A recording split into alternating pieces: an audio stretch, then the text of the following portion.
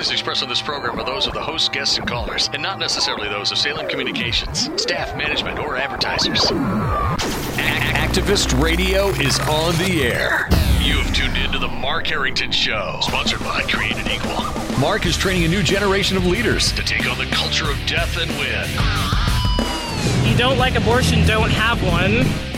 The only thing that can be said to be objective truth is that there is no objective truth. It does come out in one piece. It comes out in one piece. I would argue that we certainly are not all created equal. And now, here's Mark. So they finally did it. That's right. They finally did it. After 3 months, the Democrats in the House of Representatives have voted to impeach Donald Trump, President Trump. They finally did it. They got the courage to impeach the president. And we're going to be talking about that today on the Mark Harrington Show, your radio activist here in studio in the Created Equal studios here in the Midwest. You know, I haven't really much commented on impeachment because that's what the country's all talking about. And you got lots of talking heads who make this their main thing. But today we're going to deal with it because this is historic, no doubt about it. The Democrats in the U.S. House of Representatives voted to impeach Donald Trump, only the third time in U.S. history that this has even happened. And so what I want to do on today's program is talk about impeachment, give you a couple of insights, but also talk about what I really believe it's all about, and that is Roe v. Wade and the future of the Supreme Court of the United States. But let me just share with you a couple of thoughts from your radio activist on the impeachment issue. Now, if you've been following President Trump, they brought two articles of impeachment. The first was abuse of power. The second was obstruction of justice. And what they're alleging is that with the abuse of power is that President Trump used his power to withhold military aid from Ukraine in order to get an investigation of his so-called political rival, that is Joe Biden. Now, wherever you land in all of this, it's not an abuse of power for the President of the United States to withhold aid in order to provide some kind of service or what have you for the U.S. government. I think more broadly, President Trump was simply trying to root out corruption in Ukraine, and he mentioned Joe Biden on the call. Now, you might say that that's inappropriate. I might agree with you, but it doesn't rise to the level of an impeachable offense at all. And the bottom line is that the aid was provided. In fact, President Trump, since he took office in 2016, has been giving military aid to Ukraine, something that his predecessor, Barack Obama, did not. After the invasion of Ukraine by the Russians, Barack Obama didn't provide any military aid to Ukraine. President Trump did.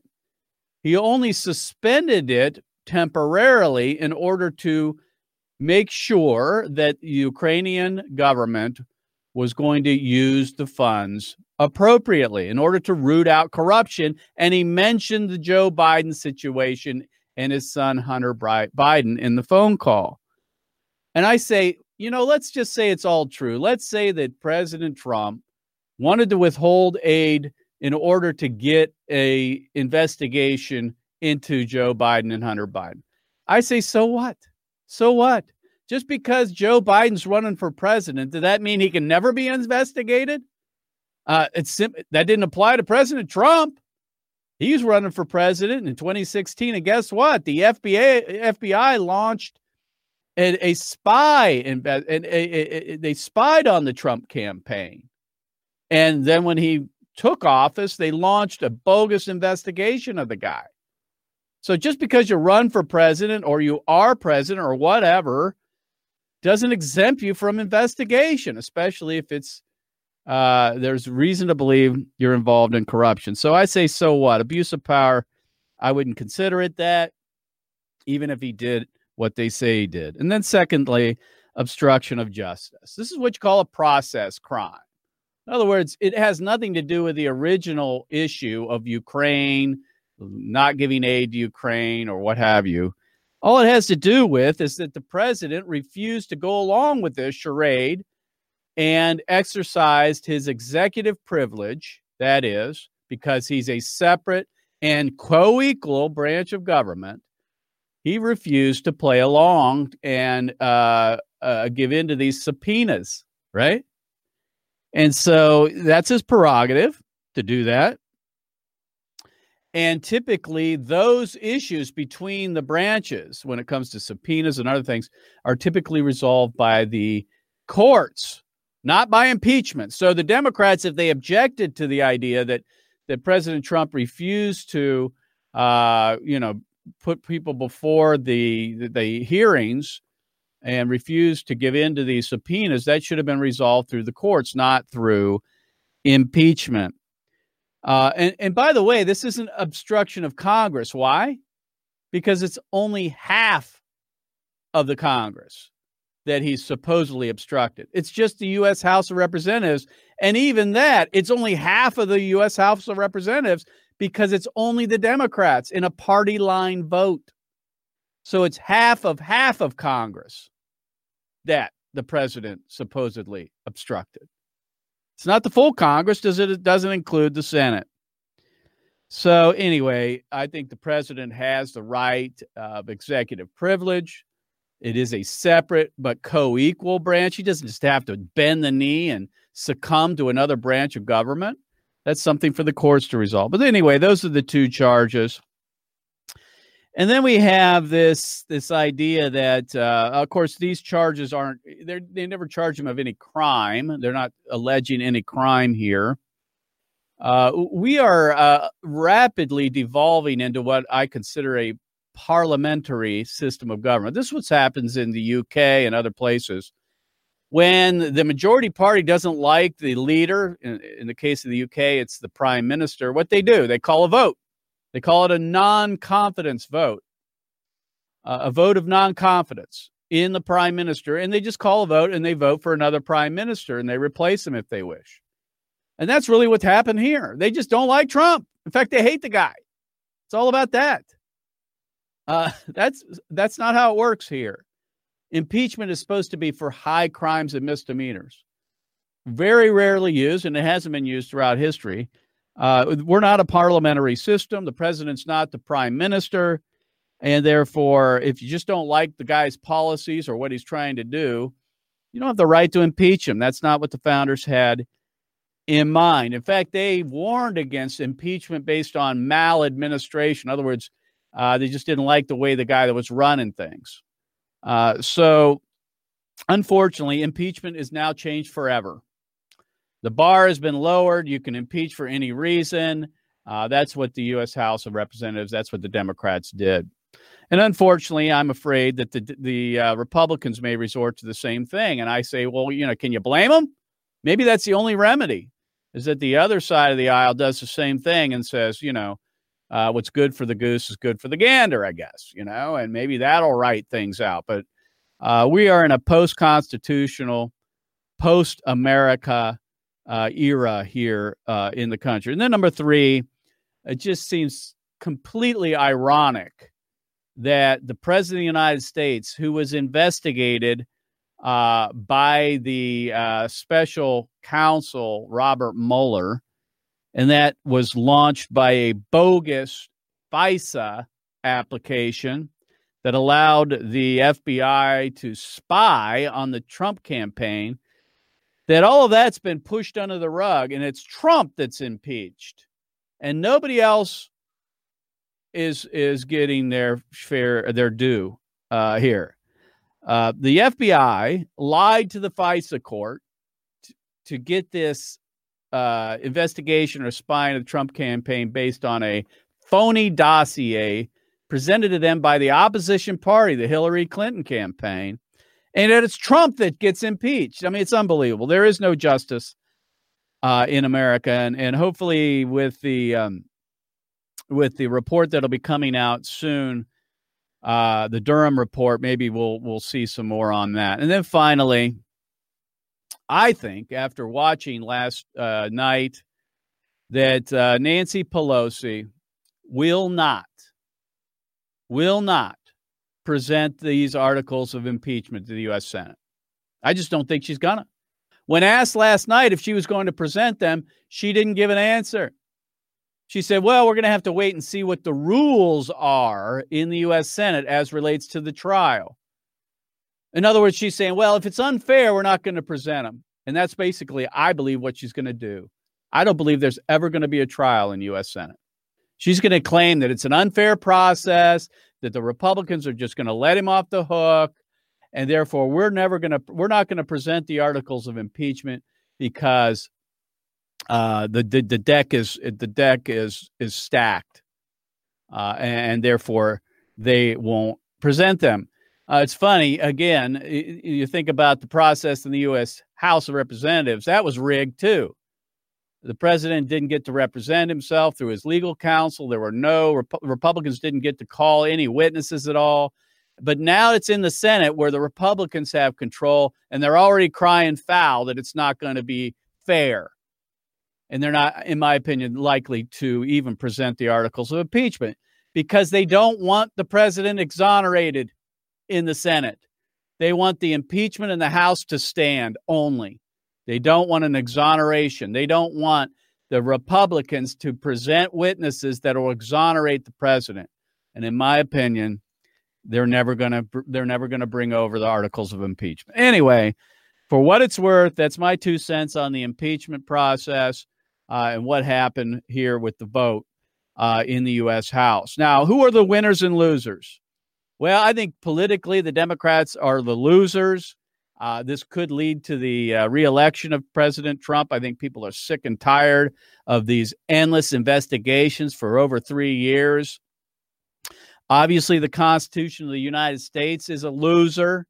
Now, impeachment is such a low bar. I mean, you're going to see it happening more and more. In fact, I'd submit to you that they're not going to stop. If Trump gets reelected, they're going to keep investigating the guy and keep trying to impeach him, in my opinion. And then America. The bottom line is America is a loser here. They have damaged the country, maybe irreparably now. We don't follow the U.S. Constitution. We are just, going down to the bottom. And then finally, and this may be the only good thing, is that I think Americans are more aware of the deep state, the swamp that Trump is trying to drain. The winners, in my opinion, are the Republicans, who are unified entirely behind the president, and probably President Trump. Other than he's going to have an asterisk next to his name forever, that he was impeached by the U.S. House. I think this helps him politically. It may lead to his reelection. I'm not going to go that far. I don't think that's necessarily the reason he'll get elected, although I do think he will. Now, what is this all about? I said 3 months ago that the impeachment process is all about one thing. It's all about Roe v. Wade. It's all about Roe v. Wade. It's all about the replacement of the possibility of the replacement of Ruth Bader Ginsburg on the U.S. Supreme Court. I said that 3 months ago. I'll say it again today. It's all about Roe. It's all about Roe. And why is that? Because Ruth Bader Ginsburg is likely going to be retiring either this summer or the next. And the Democrats do not want Donald Trump to put up another justice to the U.S. Supreme Court. He's already gotten 2 on there. That would be 3. And if he gets reelected, that could be 4 or 5 even. Who knows?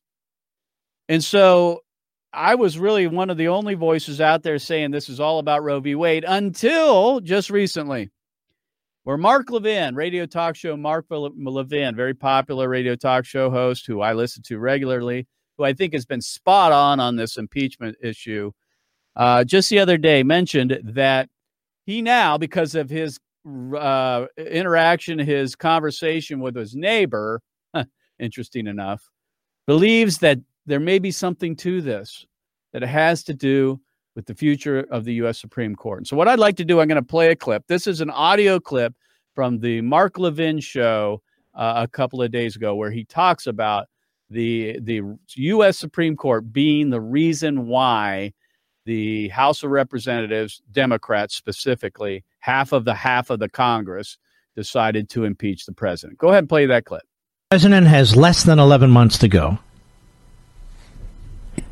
Ruth Bader Ginsburg appears to be very ill. He's not wishing anything terrible. He's just saying what he sees. And there's no question she is and has been. And should she have to leave the bench by hook or by crook, they want to be able to say, not only will we not allow this president to replace her, or for that matter, any Supreme Court justice in the remaining whatever number of months of his presidency, but we will never allow an impeached president to appoint anybody else to the Supreme Court.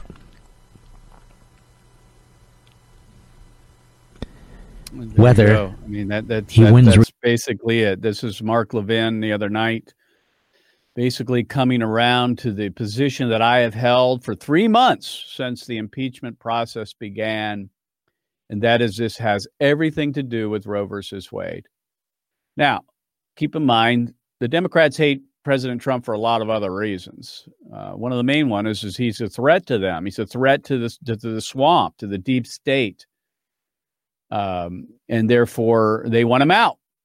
But if you think about the U.S. Supreme Court and the types of cases that will come before it, most notably, possibly, an abortion case that if there was a majority of justices that believed Roe v. Wade was wrongly decided, might decide to overturn Roe v. Wade and turn it back to the state legislatures. I think that think about it. Abortion is a sacrament for the Democrats. It's everything.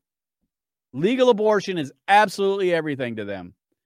And if you don't believe me, go back and watch the hearings with Brett Kavanaugh. It's all about that. And when there is an opening on the U.S. Supreme Court, it's all going to be about Roe v. Wade. It has been for decades, but even more so today. So they don't want Ruth Bader Ginsburg's replacement to be filled by President Trump, period. Whether it happens next summer or if he gets reelected in the next 4 years, if he gets reelected. Now, people say, well, we have the numbers. We have the numbers now. We do. The Republicans have, I think, a 53 member majority in the U.S. Senate. Yeah, they can get through a U.S. Supreme Court justice right now. But that could all change in 2020, November, if and when possibly the Democrats either take control of the U.S. Senate or they bring that number down to 50, 50-50, 51-49. All you need is one or two defections. President Trump's not going to get a nominee on the court at all. They won't let him.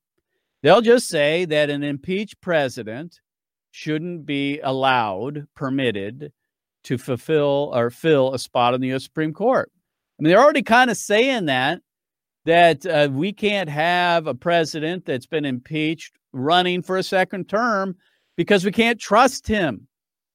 And that's been the argument, that he's a threat to national security. It's interesting. They say he's a threat to national security, but it sounds like they're going to slow walk the articles over to the U.S. Senate or not present them at all. If he's such a threat to the U.S., to national security and our democracy, then they ought to be rushing those articles over to the Senate right away and be asking for a trial immediately. But I doubt they're going to do that, because this isn't about that. It's not about removing Trump, because they know they can't. It's about damaging him enough that he will not be able to put another justice on the U.S. Supreme Court. So let's talk about Ruth Bader Ginsburg. Ruth Bader Ginsburg, as we all know, her health has been failing. Unfortunately, I mean, obviously, we're not wishing for her health to get worse. But the fact of the matter is, she's not long for the U.S. Supreme Court, probably. I doubt she's going to retire this summer. I think she'll hold on until the election. But it's just a matter of time before she retires from the court. And she has been, if not she's probably the most ardent pro-abortion Supreme Court justice in U.S. history. She's been reliably pro-abortion on the U.S. Supreme Court. And recently she gave just recently she gave an interview to the BBC. And the question of abortion was brought up by the person who interviewed her. And what I'd like to do, I want to play a clip from that and then respond to it. Because this is really at the heart of impeachment. That is the person of Ruth Bader Ginsburg and the likelihood of her retirement from the U.S. Supreme Court. And the Democrats just don't want that to happen. And they're going to do everything in their power to stop it from happening. And I think that's what impeachment is all about. So go ahead and play this clip. Again, this is Ruth Bader Ginsburg being interviewed by the BBC.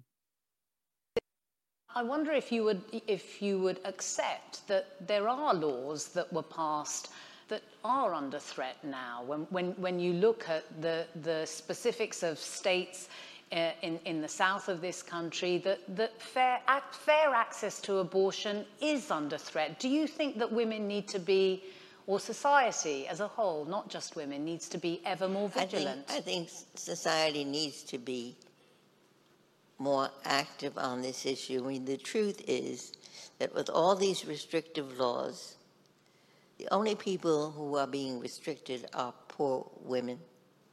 Go ahead and stop it there. There are some states. She says, everybody claps, the clapping seals for her. These restrictive laws, she's referring to heartbeat bills, abortion bans, the transfer agreements, and so forth that have been passed and upheld, some anyway, and are in effect. And that this is having an impact on the so-called right to abortion.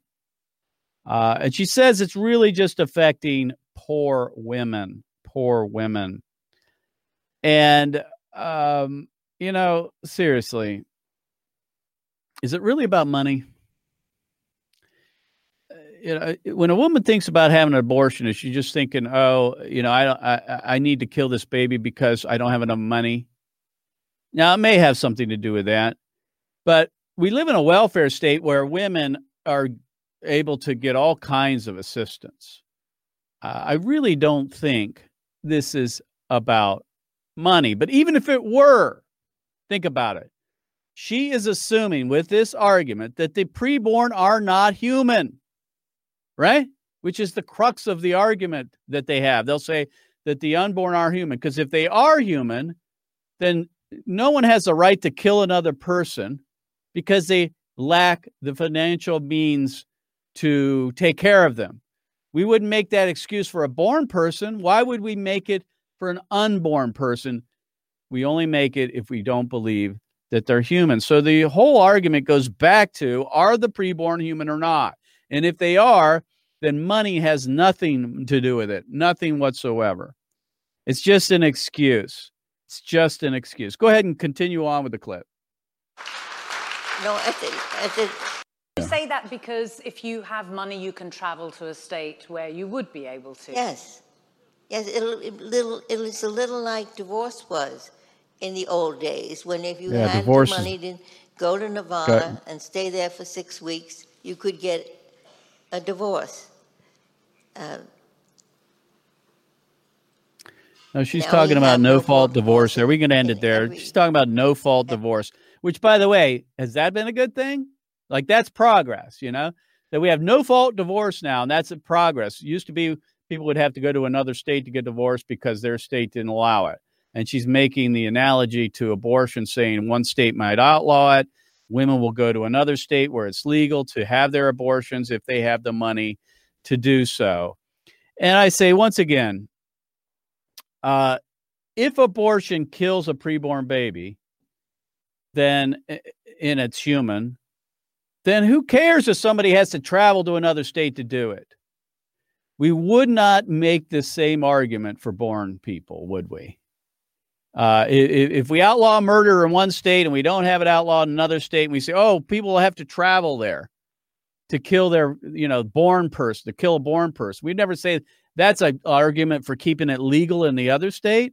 It makes no sense whatsoever. Folks, this is all about Roe versus Wade. The impeachment's all about Roe versus Wade, trying to cripple Donald Trump so that he cannot replace Ruth Bader Ginsburg on the U.S. Supreme Court. Keep that in mind as this process goes forward and possibly ends up in the U.S. Senate.